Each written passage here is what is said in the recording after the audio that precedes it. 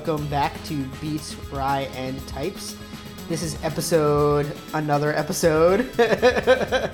We're joined today by our good friend Greg Borenstein, who we've known for a while and is doing some awesome stuff in a number of awesome fields, so we're excited to have him on. He just chose a song by Brian Eno and which Hyde is it, I guess? I don't know. Carl, I think. Carl Hyde? All right. Called Daddy's Car. So why'd you pick that track, Greg? It's in the last couple months while working on my thesis, I grabbed a bunch of new music to listen to, and that was one of the ones that really stuck with me, that I found myself just listening on loop. Sometimes when I'm in a late phase of a project, I can't change the song, or it'll everything kind of falls apart. So I've probably listened to that song 500 times in the last month, and it's just something about it. It has an intensity, but also isn't distracting, which is an interesting combination. That's pretty rare, and it's a thing that Eno is kind of has a magic touch with, I think. As you mentioned, you were working on a thesis, so today we thought it would be interesting to talk about research and research's role in computology and possibly food to maybe music. We'll see where the day takes us. Yeah, I think it really applies to all three of your topics for sure. So why don't you just give us a brief description of your thesis and what you've been researching and what your work has been about for the past couple of years? Yeah. So I'm just finishing a master's degree at MIT at the Media Lab, which is an interdisciplinary school of engineers and media people and artists, and kind of working in all different fields. The Media Lab's famous for a bunch of early work that helped invent the CD and the accelerometer and e-ink and stuff like that. But the process is really interesting because instead of just setting traditional engineering problems, they tend to the accelerometer was invented for an interactive music project where they were trying to measure Yo-Yo Ma's elbow so he could control the sound of a cello. And trying to solve that problem, they invented the accelerometer. This idea of applying engineering and technology to creative pursuits and to human expression and to just all parts of human life more broadly. So what was your project? So I'm in a group here called Playful Systems, which does stuff with games. So my thesis was called The Future of Tabletop Games. So it's about integrating digital devices into board games, so you can bring some of what video games do in board games. And I ended up coming here kind of after, it's at the end of a long road for me that started when I did an earlier master's degree, but it really came from for a long time, I played music and I made art stuff, and then I had become a software engineer kind of by accident through doing that stuff, through learning about music, learning about how to put music on the internet and share music on the internet through people. That question kind of gradually led me into being a software developer after many years of painstaking self-teaching and learning from other people. And so I always had these kind of separate sides of art on the one hand and technology on the other side. And then I discovered that it's possible to combine those things. It's possible to make interactive media art and to use technology as a medium for making cultural stuff. And that road led me to go back to grad school, and that is kind of the process that set me towards where I am now. And I think that's actually where this question of research comes in for me too, is the connection between those two things. Between art and computers, or art and science, basically? Yeah. For me, it was there's these creative tools, right? There's Photoshop or After Effects or, music generation stuff. If you're a creative person working on computers, your creative options are pick a menu item from this and apply that filter or whatever. And then as I learned about the computation side of that, I realized oh wait, that filter in Photoshop is this research paper. Content aware fill is this seam carving thing that was research before it was in Photoshop. If you really want to be an artist who makes your own tools or does something that's not just an option available to anyone else, you have to actually learn about that research. And that was the kind of sudden realization that led me to all of a sudden find myself reading SIGGRAPH papers and needing to learn math, which I like totally suck at utterly. Yeah, that's interesting because a lot of people view art, or when they think about art, they think about this very abstract, very open-ended creative process that is all about like kind of just inspiration and letting the moment take you, or whatever you want to describe it. Most people, when they think of like the artist, they think of Picasso or something, sitting in a room smoking cigarettes, like just dashing paint against a canvas without any reference of the natural world or whatever it is. And when you think about science or computology, you often think of it coming from the opposite direction, which is, scientific method, having to like actually prove something and think through it and take the steps, like a repeatable set of steps to get to somewhere. And it seems like those things are sort of at odds, or just not, they don't tend to overlap as much. So maybe the intersection where those things do overlap is really interesting. Yeah. For me, it's like, it started with like, oh, I have this thing I can see in my head. I want to make something that like looks like this or does this. So like, how do I do that? And so like the first steps of that lead towards like the same way like anybody learns programming, right? You Google, like, how do you make a thing do a thing? And like eventually many hours of frustration later, you know how to program and you're like doing a thing. But then if like nobody's quite done the thing that you want to do, or you don't know the name of the thing, you end up like, oh, okay, so the only people making this thing look this way are, in this like more research field. So like now you're like, okay, you got to survey like all these papers to see like, has anyone like, what is the field for like distorting images this way, or like, making this interactive graphics thing. And then like, you gain more tools and you can make things like, and it's all in pursuit of that like crazy thing that you like when you were just seeing this picture you've got in your head, and you like just want to get out. And like if none of the tools that you have available, as prepackaged things will do that for you, then it like sent me down this road, needing to dig into the research that underlied it and stuff. So what else did you learn in the process of like, so you sort of had an epiphany where you realized that it was going to be necessary for you to do research in order to like, make good art with a computer or whatever it is, or make culture with technology, however you want to say it.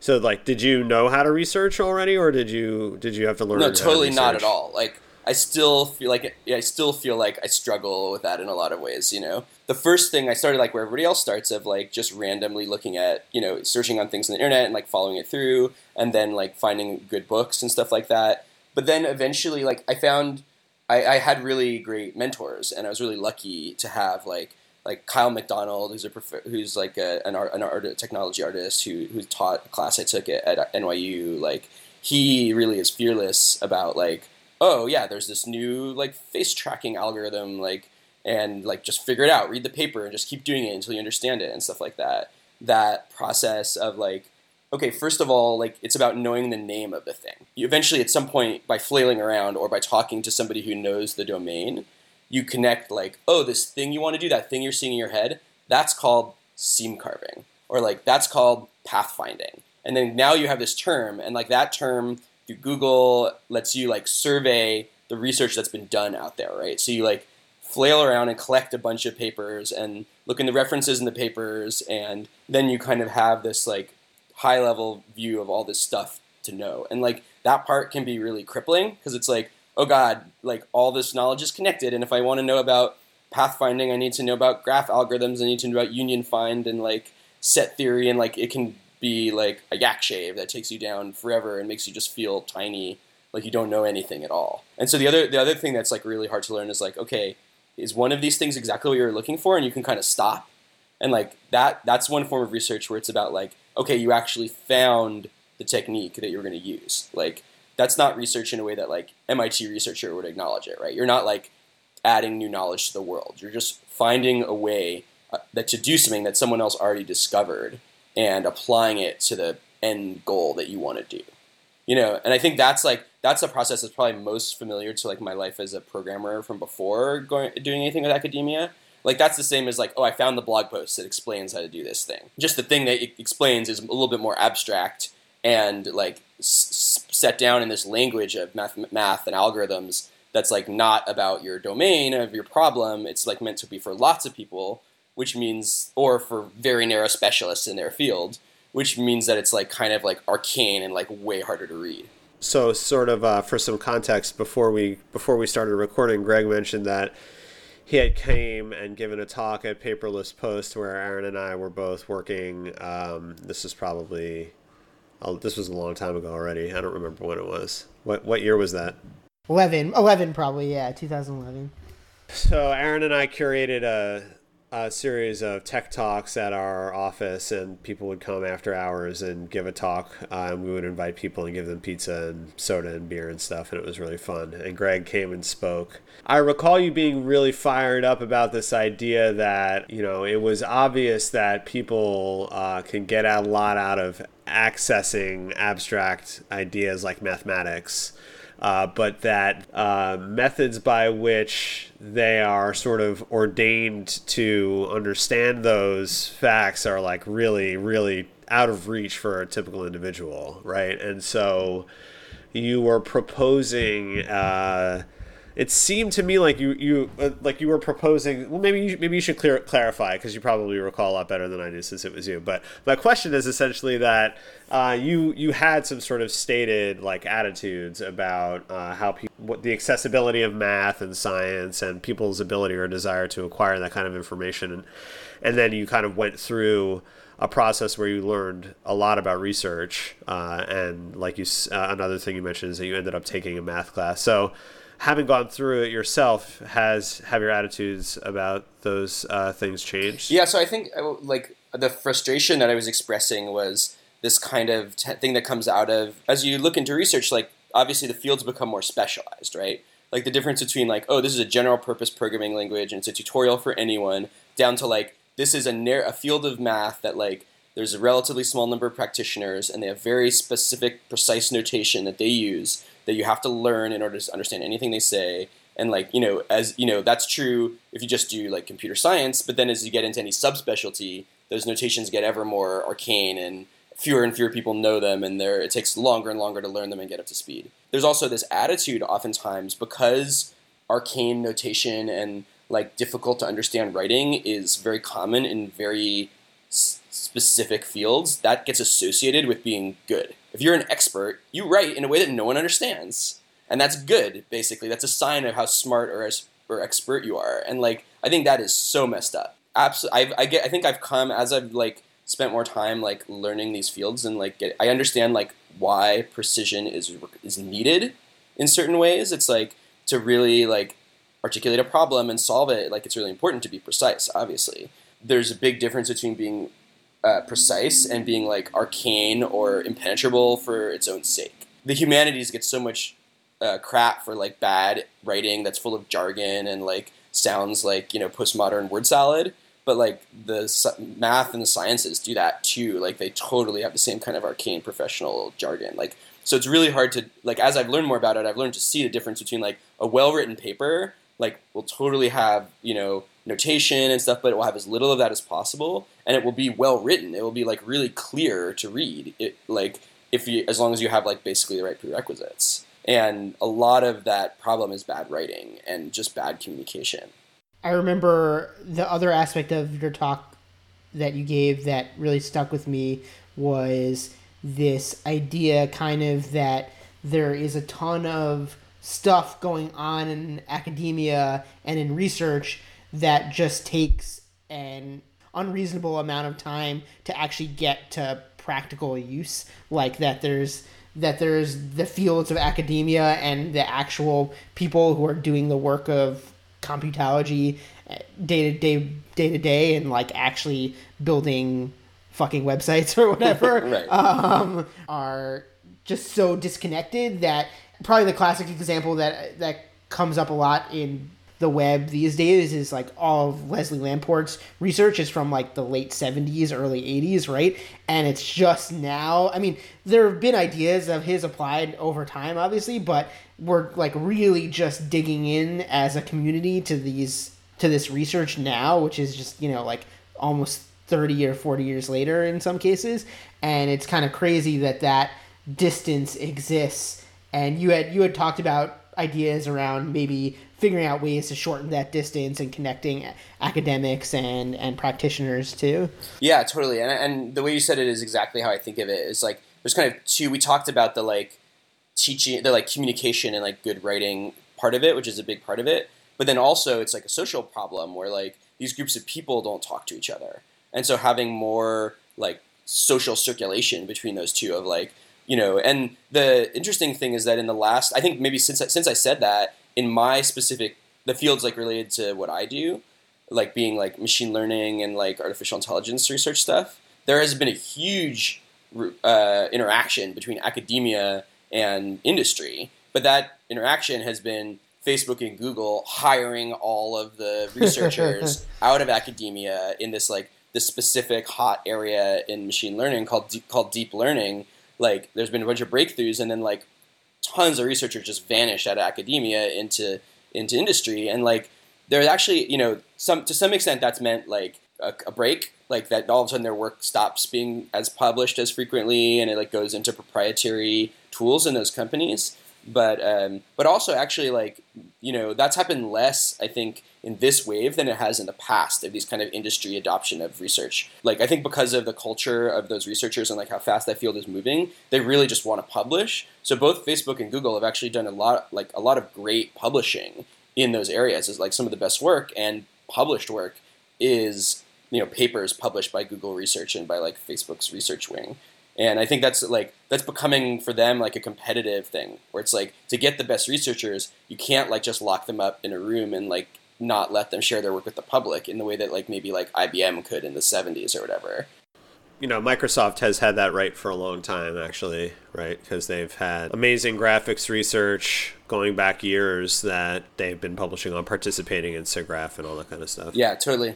I followed a sort of similar route to you, but like I did an MFA at Parsons in their design and technology program, and Golan Levin was Golan Levin was like the first like teacher of mine there, and was a big inspiration to me and my thesis advisor and all this other stuff. And he came from the Media Lab, so he preached a lot of those attitudes, and he's similarly kind of a fearless individual when it comes to not letting like the fact that there's no actual industrial implementation of a thing get in the way of him designing something or realizing the vision that he had in his head. But it's funny because that's pretty much when I learned how to do research, like for real, and I published a thesis and, you know, had to have something novel in it and all that. When I did it, it was Google Scholar wasn't a thing. And it's funny how like in 10 years, there's probably 10 years between when I finished my degree and when you finished yours, a little bit more actually, 11. Our ability to access information has changed like pretty significantly. It's kind of amazing. Like when I was doing it, I felt like, man, this is amazing. Like everything's at my fingertips and all this stuff, but like it wasn't really true, right? To the extent that it is now. There were no major easily accessible with decent user. You couldn't like wake up in the middle of the night with some idea and like poke Google Scholar to show you like the tree of citations for whatever you were looking for, right? So there was still a little bit of delayed gratification there, which I don't know if that's a good thing or a bad thing. I thought it was something that was interesting to point out because I was thinking about how different it would be if I were to go back and like do another degree, do some more research in some other field. How that qualitative difference might have some quantitative impact on my ability to like do good work. Yeah, that's interesting. It's like one of the topics I was thinking a lot about when thinking about having this conversation is like, so one of the downsides to that, having everything at your fingertips, is like you can just like spend your rest of your life on Google Scholar, like navigating the whole graph of knowledge and citations and like making this endless list of papers you need to read before you can do anything. And then you just like, you read a tenth of them and then you're 80 years old and like time ran out, right? Yeah. And like I actually think that's like one of the deep questions about research, both at like an academic level and in, you know, other pursuits of like, there's two aspects of research. One is like understanding the breadth and depth of a field of like what other people before you have like learned and figured out. And like And then there's like, as you kind of find the edges of that, that can be very paralyzing, right? Because it can feel like everything's already been done, or like I have to read everything before I can even have my own ideas. But then like, as you become a little more experienced, you learn that like, oh, actually, like my problem as I'm interested in it is always like not quite what anybody's done before. There's always going to be a way that I both can and need to like take some amount of the knowledge that's out there and like incrementally add to it in my specific circumstance or problem. And like Aaron, you mentioned that like Picasso, that like romantic vision of art that we have of like Picasso sitting in a room, and like just coming up with something. And I think we have a similar romantic vision of science and research of like Einstein or somebody just like, you're only a real researcher if you're like thinking about the nature of the universe and like the deepest, most like applicable problems that like generalize utterly. And that's like, I think that's a really unhealthy, because it's like, research is like these two skills of like get the understanding of what other people have done and like what approaches are out there, find the gaps in those, and then figure out how to like articulate what you want to add to that, like in a really specific, coherent, scientific way, like a small hypothesis that's testable, so you'll know if you did it right, and then doing it and then sharing that. Like those are the steps of research, right? That's as important in. Like, so a great example for me is like one of the areas I did a bunch of stuff in at the Media Lab is called interactive machine learning. And interactive machine learning is the intersection between machine learning and user experience and user interaction. The idea is like, machine learning algorithms are often this like black box of like statistical complexity that like spits out an answer. Those answers can be like really unhelpful to users without knowing some context. And so this is a whole field that tries to apply like research knowledge from user interaction to those algorithms. So like, okay, how do you make that make sense to a user? How do you give a user an interface where they like can understand how confident the algorithm is, or like how it's ranking different options or whatever it is? Like what are the hooks in the algorithm, and then like what are the ways that human beings can understand information? They're not necessarily like inventing whole new statistical learning algorithms that are like the macho like part of machine learning. They're doing like real user research where they like put things in front of people and measure how well they can use them, and then they're coming up with like really amazing stuff that is like making that research like have a much wider impact on more people, and creating tools that let non-programmers do amazing stuff with it. That's a great, amazing contribution. So that's I think that's for me like a lot of what I want to do in research is like finding those in-between spots and like just making those contributions like wherever I can, That kind of reminds me of, to bring it to another topic, to music, it kind of reminds me of, I mean, I don't actually know what the user interface that you're describing looks like, but it reminds me of like the idea of like Max MSP, like the sound processor, where it's like, here's a visual language for describing how music works, right? Or how synthesizers work. And the idea is that you don't actually have to understand all of the intricacies of how DSP or audio work, but it's like a lot more open, and there are the hooks, right, of like of how you program and how you change sound versus having just a synthesizer that has like 500 dials on it and you're just changing dials. It's like you're actually hooking things up and actually seeing the sound move through this kind of process or processor. Yeah, totally. And I think that's actually relates more broadly to like the kind of like the websites and like the other stuff we build. Like, we tend to like, we think of research as like this scientific thing about computers and like understanding how programming languages and how hardware works and stuff and what it can do. But then when we research what our users do, that like feels like marketing optimization-y. It's about the funnel and stuff like that. But there is so much research about how people understand interfaces and computers, and very few people in UI UX use that research, like lean on their like really rich work in academic, UI UX research that's like using the same kind of scientific method that like asks structured questions. It's like, okay, you give people a few different interfaces to making, to doing music DSP and music synthesis, and you like measure how good they are doing certain tasks, and you talk to them about like what they were thinking and like what they were struggling with, and you do that with a bunch of people, and you can like figure out things about what's a good interface for that. And you can pose those questions scientifically in the same way you can pose questions about like performance of a given programming language or whatever. Yeah, I mean, there's tons and tons of research about speaking of the funnel and user acquisition and all that kind of thing, like even taking out the user interface components, there's tons of research about, the economics of, how people behave and how you can understand people's economic behavior in the context of subscription-based businesses that are primarily driven by technology. And, when you're not delivering a physical thing, you're delivering information, or is it a service? And like there's, all of this. There's a lot of research about it, which basically sets out what you can reasonably expect in terms of, understanding and interpreting how like groups of people behave in those kinds of contexts, and then also like how you can optimize your site or whatever it is for success. And that's a funny thing because that's not something that typical people who are typically involved in the marketing A/B test optimization side of things necessarily get directly involved in. But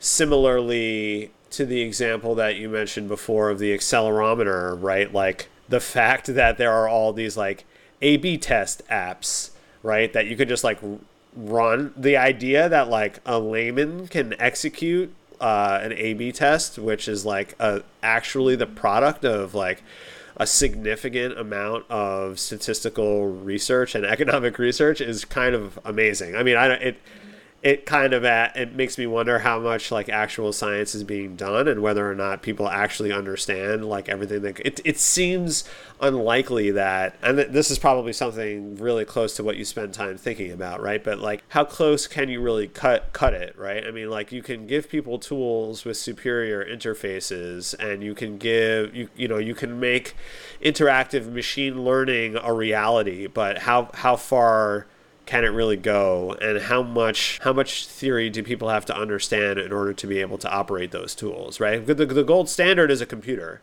which you don't have to understand how it works at all to use it. And you can just use it and it doesn't matter. It makes zero difference if you understand how it works, right? But like a machine learning algorithm, I mean, can you hope to achieve an interface like that? Is that kind of a stupid question? Like, what do you think about that? Well, I think what you want is you want to have an experience where people can like, you give them tools that they can use, right?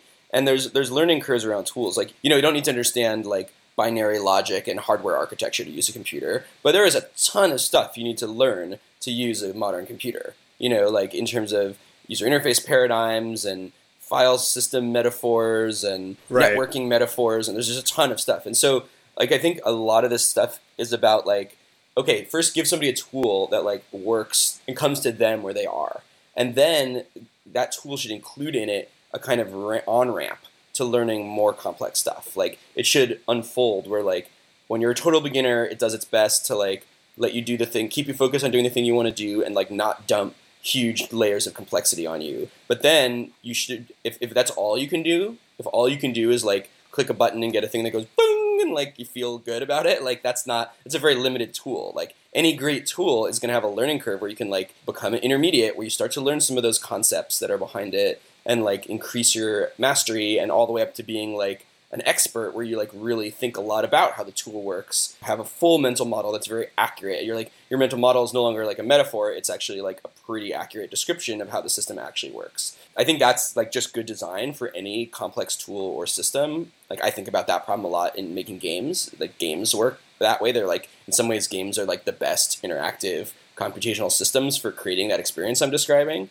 What I just said is also how I want, research itself and like human knowledge to be. I want us to be able to like, when there's this breakthrough in either machine learning or computer vision or whatever, to like click a menu item in Photoshop and just get a thing that looks really awesome. But I also want the next steps to be, I don't want there to be this gap like there is now. It's like now there's like, you click a menu button in Photoshop, and then the next step is like, you have to like learn open frameworks by like taking a class with like Zach Lieberman for 3 months, and there's like no in between. That's like a huge gap. And then after that, where you do learn open frameworks, you're like doing some processing or some coding, whatever, like then there's another huge gap. Like I had to go to grad school for 2 years at MIT to get to the other side of that gap of like actually being able to read the papers and like understand the research that's behind those tools. And so like for me, a lot of it is about smoothing those holes that you can fall into.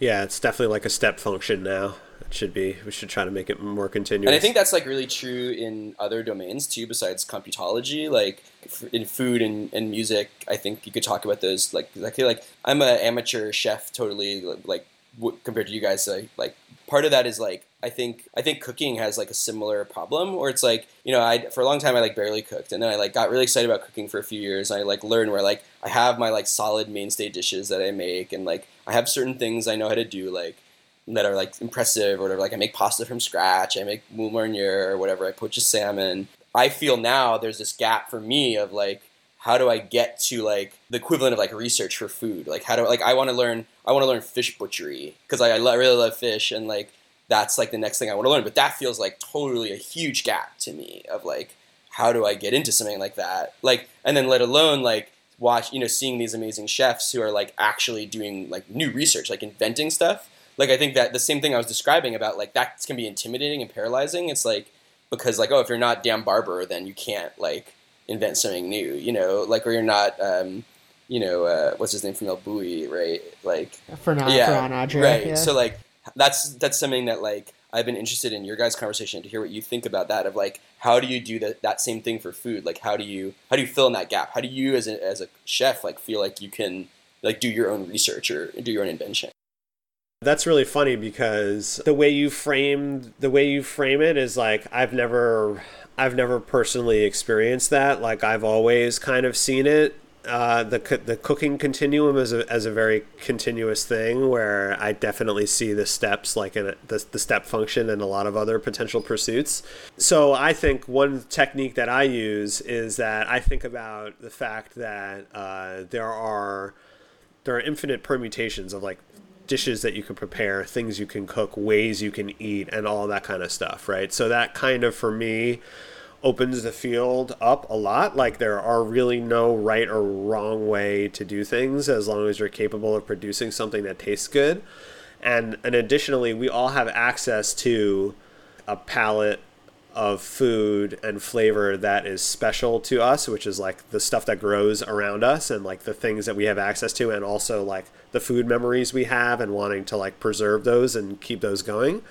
So between like the fact that I could go to like an Asian market and see like 16 types of greens and herbs that I've never seen before, or like experiment with spices or look something up and figure out how it's supposed to be made and try it myself. Like I've been able to maintain some fearlessness in like culinary pursuit, where it's been much more challenging for me to keep that going in other areas, right? Like I think that doing like truly new like food science, right? Like kind of like we've talked about a little bit in previous episodes. Like I'm not like rolling into the kitchen and asking like, can I make peanut butter melt or whatever the fuck it is, right? Or like I want to make like solid whatever it is, or like change something fundamentally, right?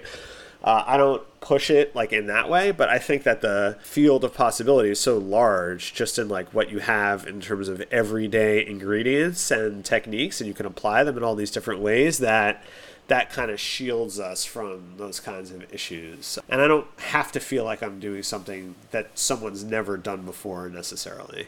The way I've been thinking about it is sort of like taking two separate tracks almost at the same time, and one of them is just exploring, very exploratory, of like trying to cook as many different as many different things as possible. Like I like love collecting cookbooks. We've talked about this before, but like getting a new cookbook and just like finding the most unique recipes in it and trying to push that and just see what I can do with that, something that has a unique technique or a unique like perspective or collection of spices or flavors or whatever, and then trying to cook that, and maybe it's good, maybe it's not, but just seeing what that's like, you know, and trying to gain experience from just doing that. So like an example that I think about a lot because it's such a weird technique, this cookbook called Burma by Naomi Dogood, who's like one of my favorite cookbook authors. She's written a series of really amazing cookbooks about lesser known Asian cuisines like Western China and Burmese food and stuff like that. And there's this recipe for pounded beef, right? And it's like the weirdest technique where like I don't know how I would apply it to anything else. Basically, like you steam this flank steak, I think it is, and then you like take a mortar and then you basically let it dry out completely, and all like the moisture just leaves it by steaming it for a really long time and then letting it dry out, and then you pound it and turn it into like this kind of like threaded pounded substance that's like I don't know, it's really weird. But then you add all the spices and fresh ingredients and you're like, wow, this is like, it's like a beef salsa. It's really strange, but it's delicious. And trying to figure that out and find that technique, you know, is really interesting. And then figuring out, maybe someday I'll be like, oh, maybe I can take that and apply it to like making a sandwich or something like that. And then yeah, like a pounded beef sandwich. The gold standard. Yeah. Can I apply this to making a sandwich? Can I put this on a fucking sandwich? And then the other aspect is like I've been really trying to like hone in on flavor and my actual palate, you know, like how I'm able to taste things. And for me that's a much more challenging thing because it requires more like thought and focus. It's gotten pretty easy for me at this point to like look at a recipe, read it a couple times, and then approach it and just try to do it. But like making a salad dressing, like a really simple vinaigrette, and like just tasting it, you know, without a recipe, like let me see if I can combine, you know, oil, vinegar, herbs, spices, mustard in a way that is flavorful and like I actually think is good, you know? Because salads especially are these one things where like it's just like, oh, I'm just gonna fucking whip up a salad dressing and just throw some lettuce in a bowl and mix it up. But it's like trying to actually taste it and be like, is this actually good? Do I actually like this? Because a lot of times, you know, we'll cook, especially things that we're like just used to, like making pasta or making like a red sauce or something like that. I'll just make it and eat it and be like, yeah, this is just as good as anything I've made before. But actually trying to push that and like figure out, am I doing this right? Am I making this better, a little better every time is something I've been really thinking about a lot lately and focusing on. It's interesting, like in what both of you guys are saying about food really relates to my journey with researching computology is like that it's like this thing where like self-improvement and like your relationship to kind of like the global knowledge pool like are related, right? It's like it's not just about like, oh, I'm going to set this abstract thing where I want to like do new research that no one's ever done before. It's like that comes out kind of organically of your own like self-improvement process where it's like you want to, like for me, it's like I want to make video games, and so like I need to have like NPCs move in this particular way. So like now I'm learning about pathfinding algorithms, and like I implement one of them, and then like, oh, like it's not performing enough, so I implement this more sophisticated one, and then like I find that like I'm interested in that part and that like I want to do more systems related to that. And now I'm learning about union find, and like now it's like that same like improving my own work like incrementally to do something better and like trying to broaden it and like reach out into new areas like leads me to learning about what other people have done before. And then eventually at some point you hit like, oh, well, no one's really tried it this particular way before, and that's the thing I know I want to do because of like my own taste or my own my own interactions with this thing I just made. Like so now that's how you get to the edge, and then you have to be a little bit scientific about it and like do your experiment with salad dressing, like try 3 different mustards, or like, you know, you're like, that's where like this, you know, the scientific quote unquote like scientific method kind of comes into it. It kind of boils down to this idea that, you know, if you're not learning while you're making something, then you're just kind of doing it wrong, or you're not really pushing yourself, or there's not, maybe the final product isn't going to be as good if you're not somehow testing yourself or somehow trying to push what you're doing. Yeah, but on the other hand, if you like, so many of us as technologists have like learning disease where it's like you can also do the opposite, right? Where you like, oh, I want to learn about this, and so I will like try out this new programming language or this new thing, like do a demo of it for its own sake, or like run the examples. And like if you do that, you don't really like you're learning in a very different way. Also, you don't like, you're both not gonna like internalize it and have that tool as to hand, but also like it's like this, you're getting novelty, but you're not like relating it to like this like research direction you personally are in. Well, thanks so much, Greg, for coming on. That was really awesome conversation, and I hope that you share the research you've been doing at MIT and we get to see the final product. Yeah. Thanks so much for having me on. I've been loving the show, so it's really exciting for me to be here. Awesome, Greg. Thanks so much, and thanks everyone for listening, and we'll see you again soon. Voices